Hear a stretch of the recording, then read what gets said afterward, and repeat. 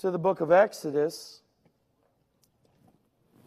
chapter 19, chapter 20. I will be in Leviticus some. I'm not going to give a lot of addresses, as in book, chapter, and verse. It's in there.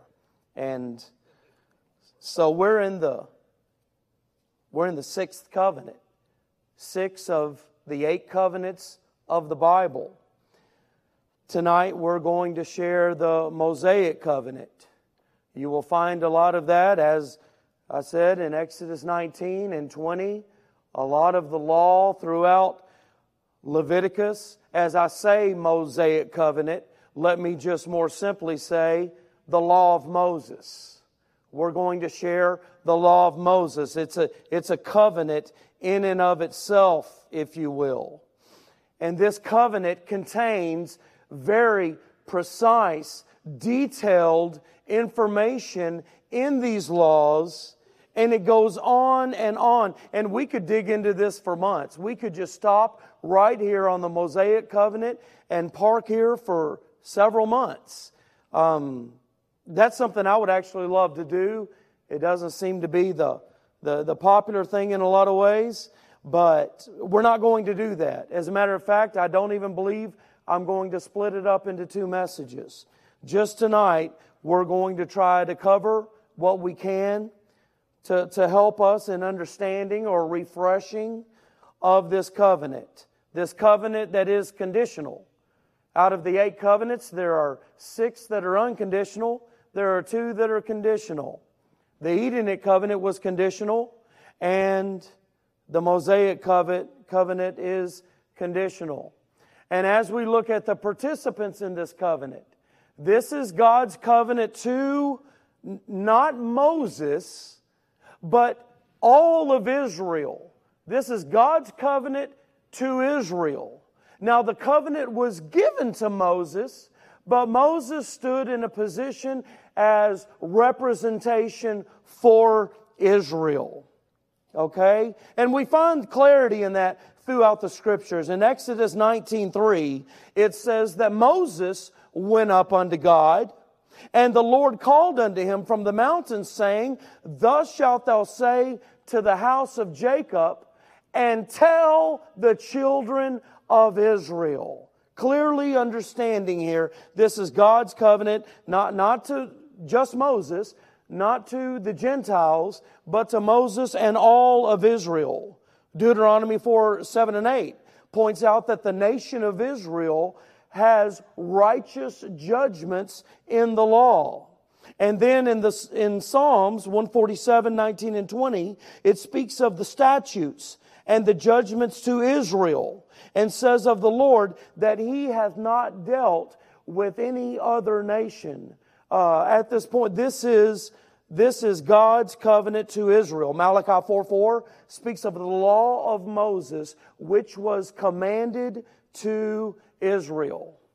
And as we consider the provision for this covenant, there is one key provision in the Mosaic covenant, and that is the law of Moses. And some can think that this just consists of 10 commandments. People think of Moses, people think of the law, people think of 10 commandments. Well, it's a lot more laws than just 10 commandments. Now, you can use the 10 commandments as a table of contents for all of these laws. And one way or another, all these laws will fit under those 10. But there's a lot more laws than just the 10 commandments, as some would think. And since we're not going to spend months going through this, we would if we went through all of these laws and broke down every one of them. There would be a lot of provisions in this covenant to share. So what we're going to do is make 7 observations of this covenant of the law of Moses, the Mosaic covenant tonight. 7 observations, and one is the entirety of the law. As we consider the law of Moses here, there are 613 specific commandments that are given. And within that 613 commandments, we have 365 negative, if you want to call it, forbidden, the thou shalt nots. And then there are 248 of the positive thou shalts, things that should be done. And it doesn't surprise me that there's 117 more of the thou shalt nots than the thou shalts. I mean, this was written to sinners, you know. And it kind of reminds me of the preacher that he preached a sermon and he stepped down from the pulpit and one man approached him and he said, "That was a good sermon, but I think that ought to be preached to sinners." And the preacher's comment was, "That's who I thought I was preaching to." And we're all saved sinners. So I'm not surprised at the number ratio of commandments. Some people, think that a sermon that sounds negative to some people it isn't going to happen much. But when you read the Bible, I mean, there's a lot of sermons on sin all through the Bible. And so there were more negative than positives here. But let's move on from the entirety of the law in that observance, and let's observe the fact that there are blessings and there is judgment in this law. And considering that tells us the conditional nature of this covenant. Because to keep the law, there are blessings for obedience, and there's judgment for disobedience. Exodus 15:26 makes it very simple. It says, "If thou wilt diligently hearken to the voice of the Lord thy God, and wilt do that which is right in His sight, and will give ear to His commandments, and keep all His statutes, I will put none of these diseases upon thee, which I have brought upon the Egyptians, for I am the Lord that healeth thee." What an incentive. What an incentive for those who believed on the Messiah who was to come, those who believed in the promises of God made to Abraham that the Messiah would come through his lineage, that if they would do right, they would be blessed. Great incentive here. But we see the conditional nature of the covenant in this observation. To look into a third observation, the blood sacrifice was added. Now we have blood sacrifice. Leviticus 17:11 says, "For the life of the flesh is in the blood, and I have given it to you upon the altar to make atonement for your souls. For it is the blood that maketh atonement for the soul." That word atonement, some people have changed the syllables around and they say that means at one-ment with God. And that's true in some ways, but it's not fully there yet, if you will. Because atonement means a covering. Atonement is a covering for sin. It is not the removal of sins. The blood of the animal made a covering for sins, but it never took it away. And it never cleared the conscience of the one who was being sacrificed for by the priest when he went in with that blood and he sprinkled it on the mercy seat. And this was done over and over, year after year, annually, constantly for the people in the Old Testament. It was just a continual thing that was done, and there was never the cleansing of the conscience and a clear conscience. So can you just imagine those saints who were around, who had been through that over and over? And then John the Baptist comes along and he says, "Behold the Lamb of God, which taketh away the sin of the world." Can you imagine the one who thought, "I never have to annually have this done. No one will go to God for me now. The veil will be rent in twain, and the way to God is open through Jesus Christ, our great high priest." Only the blood of the Messiah removes sin. Now, Now the blood of the animal that was given, it was given as a shadow of things to come. And it did provide forgiveness. And it did restore one to fellowship with the Lord. But it wasn't a completion until Christ came.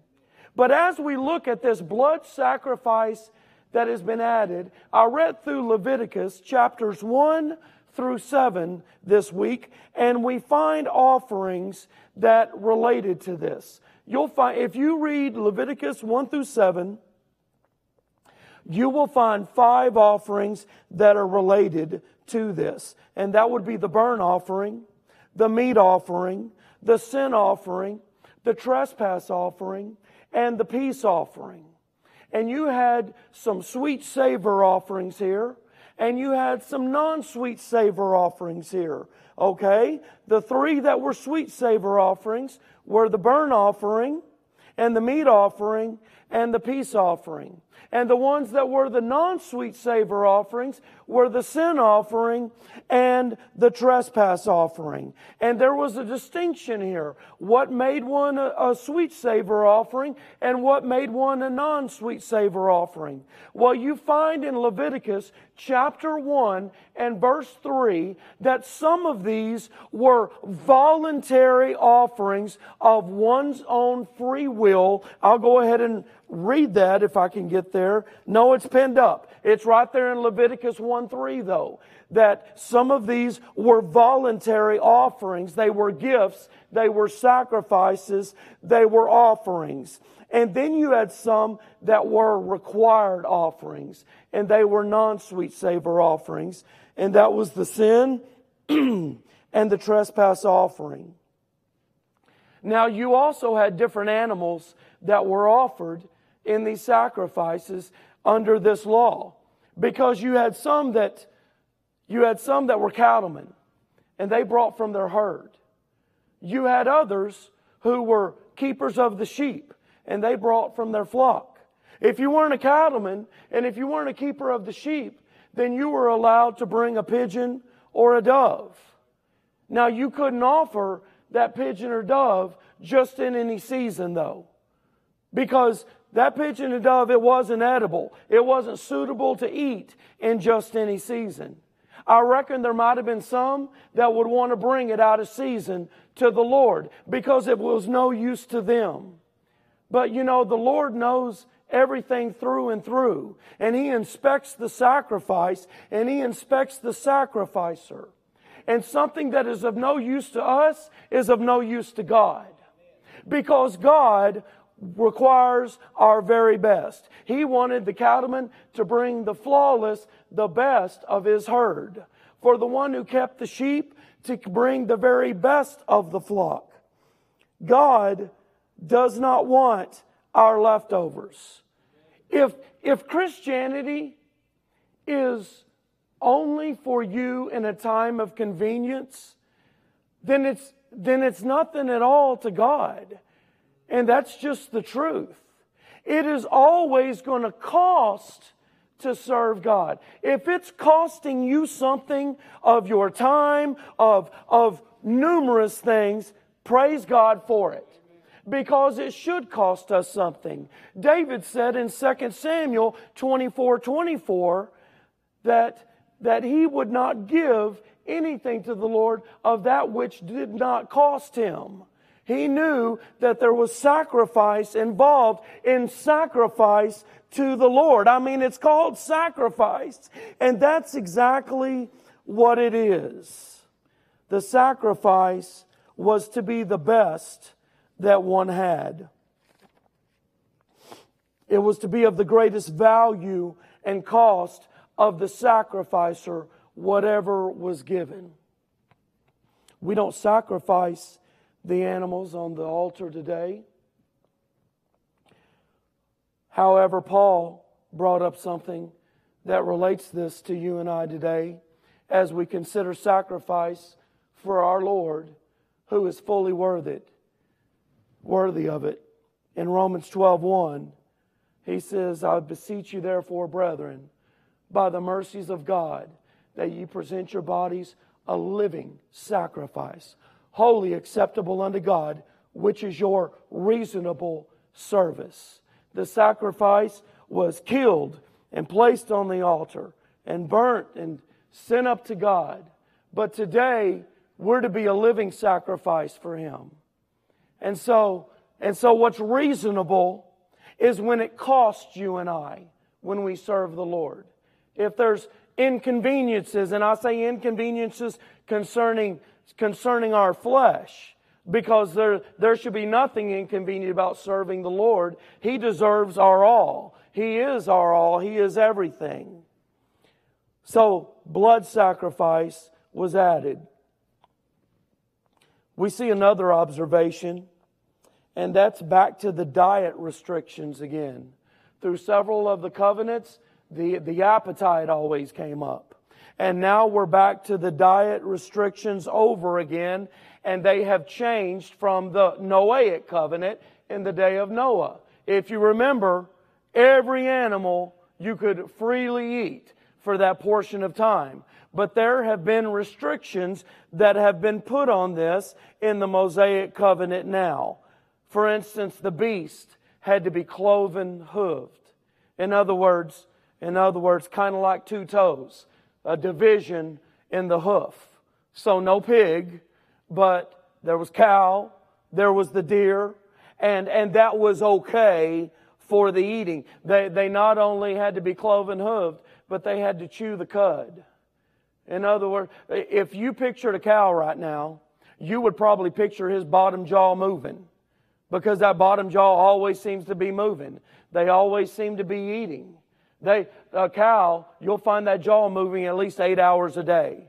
And the reason why is because they chew it up and it doesn't digest, but it goes down, and they have a muscle that brings it back up, and they chew it again so that they're able to digest it. They chew the cud. Okay, and that was the specifics that were given that made the qualifications for what you could eat. The fish had to have fins and it had to have scales. So the bass was okay, but the catfish not. All right? The fowls of the air. No bird of prey could be in the diet. In other words, the hawk, the eagle, the vulture, these things weren't okay. Among the insects, there was one, and it was the locust. And it was only one kind of locust that was part of the diet restrictions that was okay. And what also gets brought back up in this covenant that we look into is the death penalty. There was the death penalty we already saw for murder. But now the death penalty has been expanded in the Mosaic covenant, and it includes idolatry, it includes adultery, it included cursing God, it included cursing parents. Yes, for cursing parents, it was the death penalty. Breaking the Sabbath, practicing witchcraft, among other things that went on. The death penalty was warranted for those things. But we also see a sign of the covenant here, and it was the same sign as in the Abrahamic covenant. It was circumcision. However, it represented something different as we get into the law now. In the Abrahamic covenant, it was a sign of faith in the promises of God to Abraham that the Messiah was going to come through his lineage. It was faith in the Messiah through those promises. And now, circumcision stood for submission to the law of Moses. I mean, after all, this is God in written form, the law. It is His perfect character. And so it was a sign of submission to that law. But we not only have a sign, we can also say that there was a token of the covenant. A token of this covenant in the law of Moses was the Sabbath day. The Sabbath day was to be a day of rest. There's scripture that talks about dwelling with the family in the home on the Sabbath. A day that was to be set aside for rest. There was no gathering of manna. If you did on the Sabbath, it would spoil. It wouldn't be any good. So you didn't gather manna. You didn't gather wood. You weren't to travel. You weren't to do any trading. You weren't to go to the marketplace on the Sabbath. It was a day that there was to be a ceasing from labor, and it was to be kept holy. You might think about the pattern that God gave in that He created all that He created in the first 6 days, and on the seventh day He rested. And of course, you know, that's not because God was tired, because He neither sleeps nor slumbers. He never gets tired, but everything was finished. So everything was to be finished, and it was to be a different kind of day. There wasn't complete inactivity, but it wasn't to be the kind of day that you had during the week when you worked. It was to be set aside, and it was to be different. It was to be set aside for rest. And we might consider an illustration that this Sabbath day might give. And that is, the Christian now can find rest in Jesus Christ. The rest isn't just in heaven. In Hebrews 3 and 4, when it talks about how there remaineth therefore a rest for the people of God, there is rest here. We can rest in the Lord Jesus Christ here in all we go through. That's what He wants us to do. Come unto me, all ye that labor and are heavy laden, and I will give you rest unto your souls. We can rest in Him.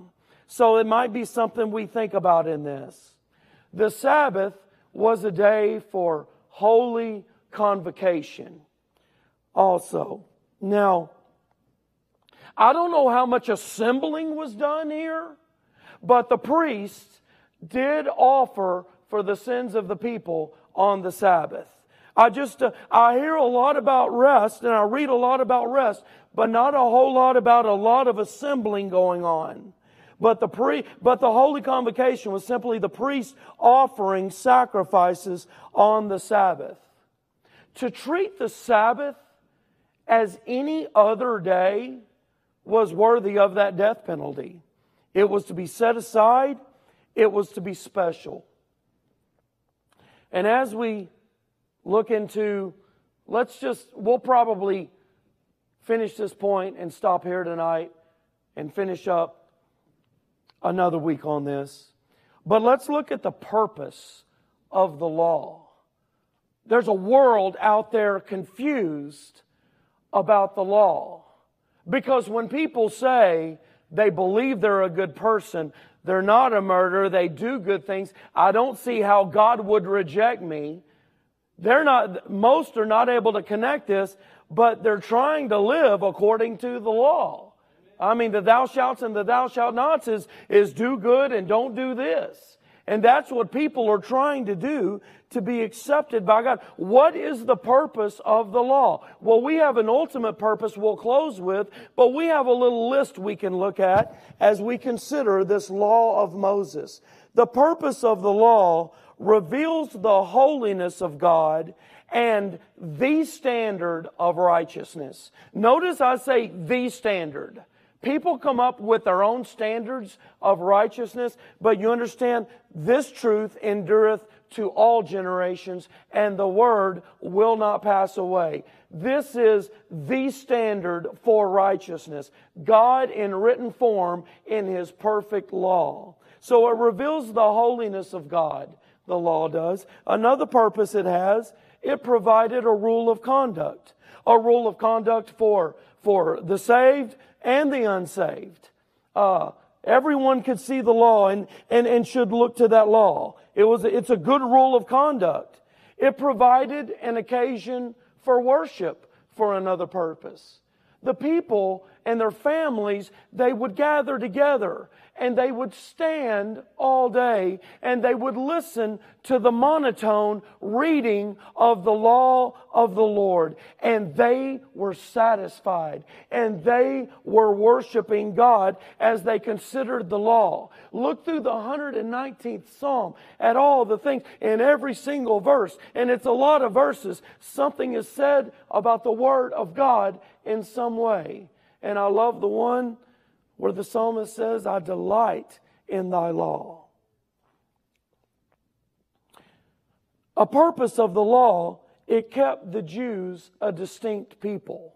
their eating habits, their clothing habits. It was a distinction at that time, and it was something important for that time.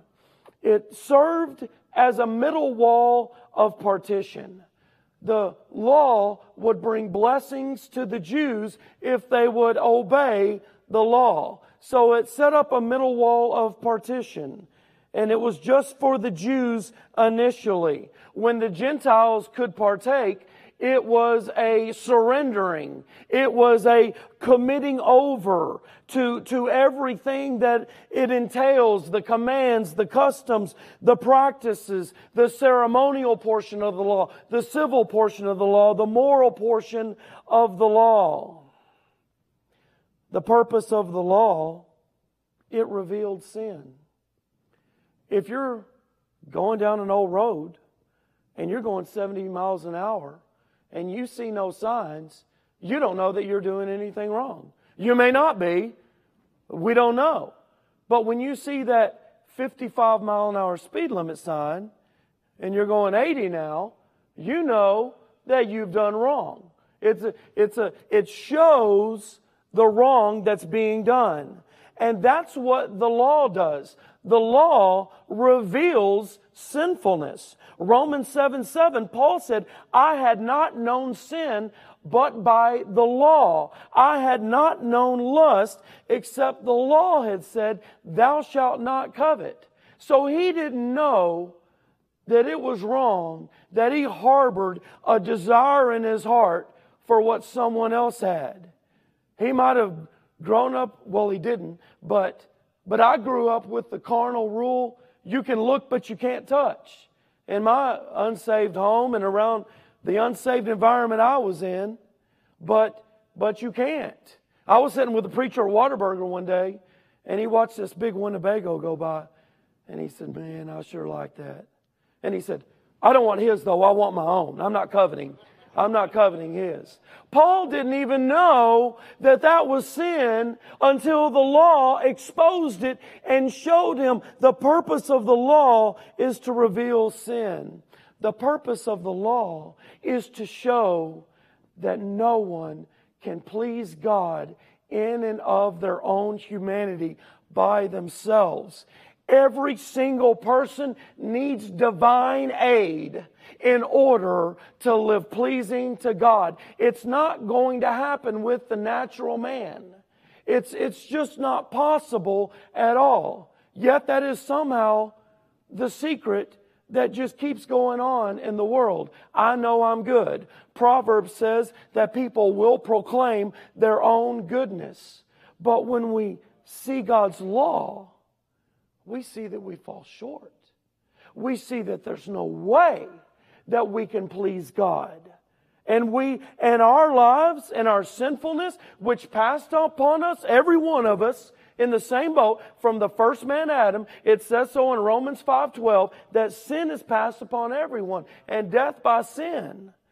And so we're all in that same boat. No one can please God in their humanity. The best human being on their best day falls way short of the glory of God. The purpose of the law is that it leads one to faith. Galatians 3:24 calls the law a schoolmaster. The law of God, it's an instructor. It's a teacher. It's a tutor. And as we look into the law, we see our guilt and we see our need, and it brings one to Christ, that they may know Christ as their Lord and Savior. The law, a schoolmaster to bring us unto Christ, that we might be justified by faith. And that's a good place to start stopping on this tonight. Right there on that verse. Because we see in this that the law was never a means of salvation. The law has never had the function of saving a person. It's never been God's intent that someone do the best they can according to the thou shalt and do as little of the thou shalt nots as you possibly can. And God's going to weigh it out, and He probably has a good place for you in heaven, you mower of the neighbor's grass. Doing so good for someone. It was never meant for that. Never a means of salvation, but it's a perfect standard. The law is a perfect standard, and it has only been fulfilled by one. Jesus came not to destroy the law, but to fulfill the law. And He completely satisfied the law of God. We're not only saved by His death, we're saved by His life. We're saved by His perfect righteous life that no one else could offer to the Father. For everyone else, the law did and does place this weight of guilt and the dark cloud over their head of being guilty, showing that all fall short of the glory of God. But when Christ died for us, the law no more had that authority over the child of God. The law doesn't rule over the believer, but Christ and His grace rules over the believer.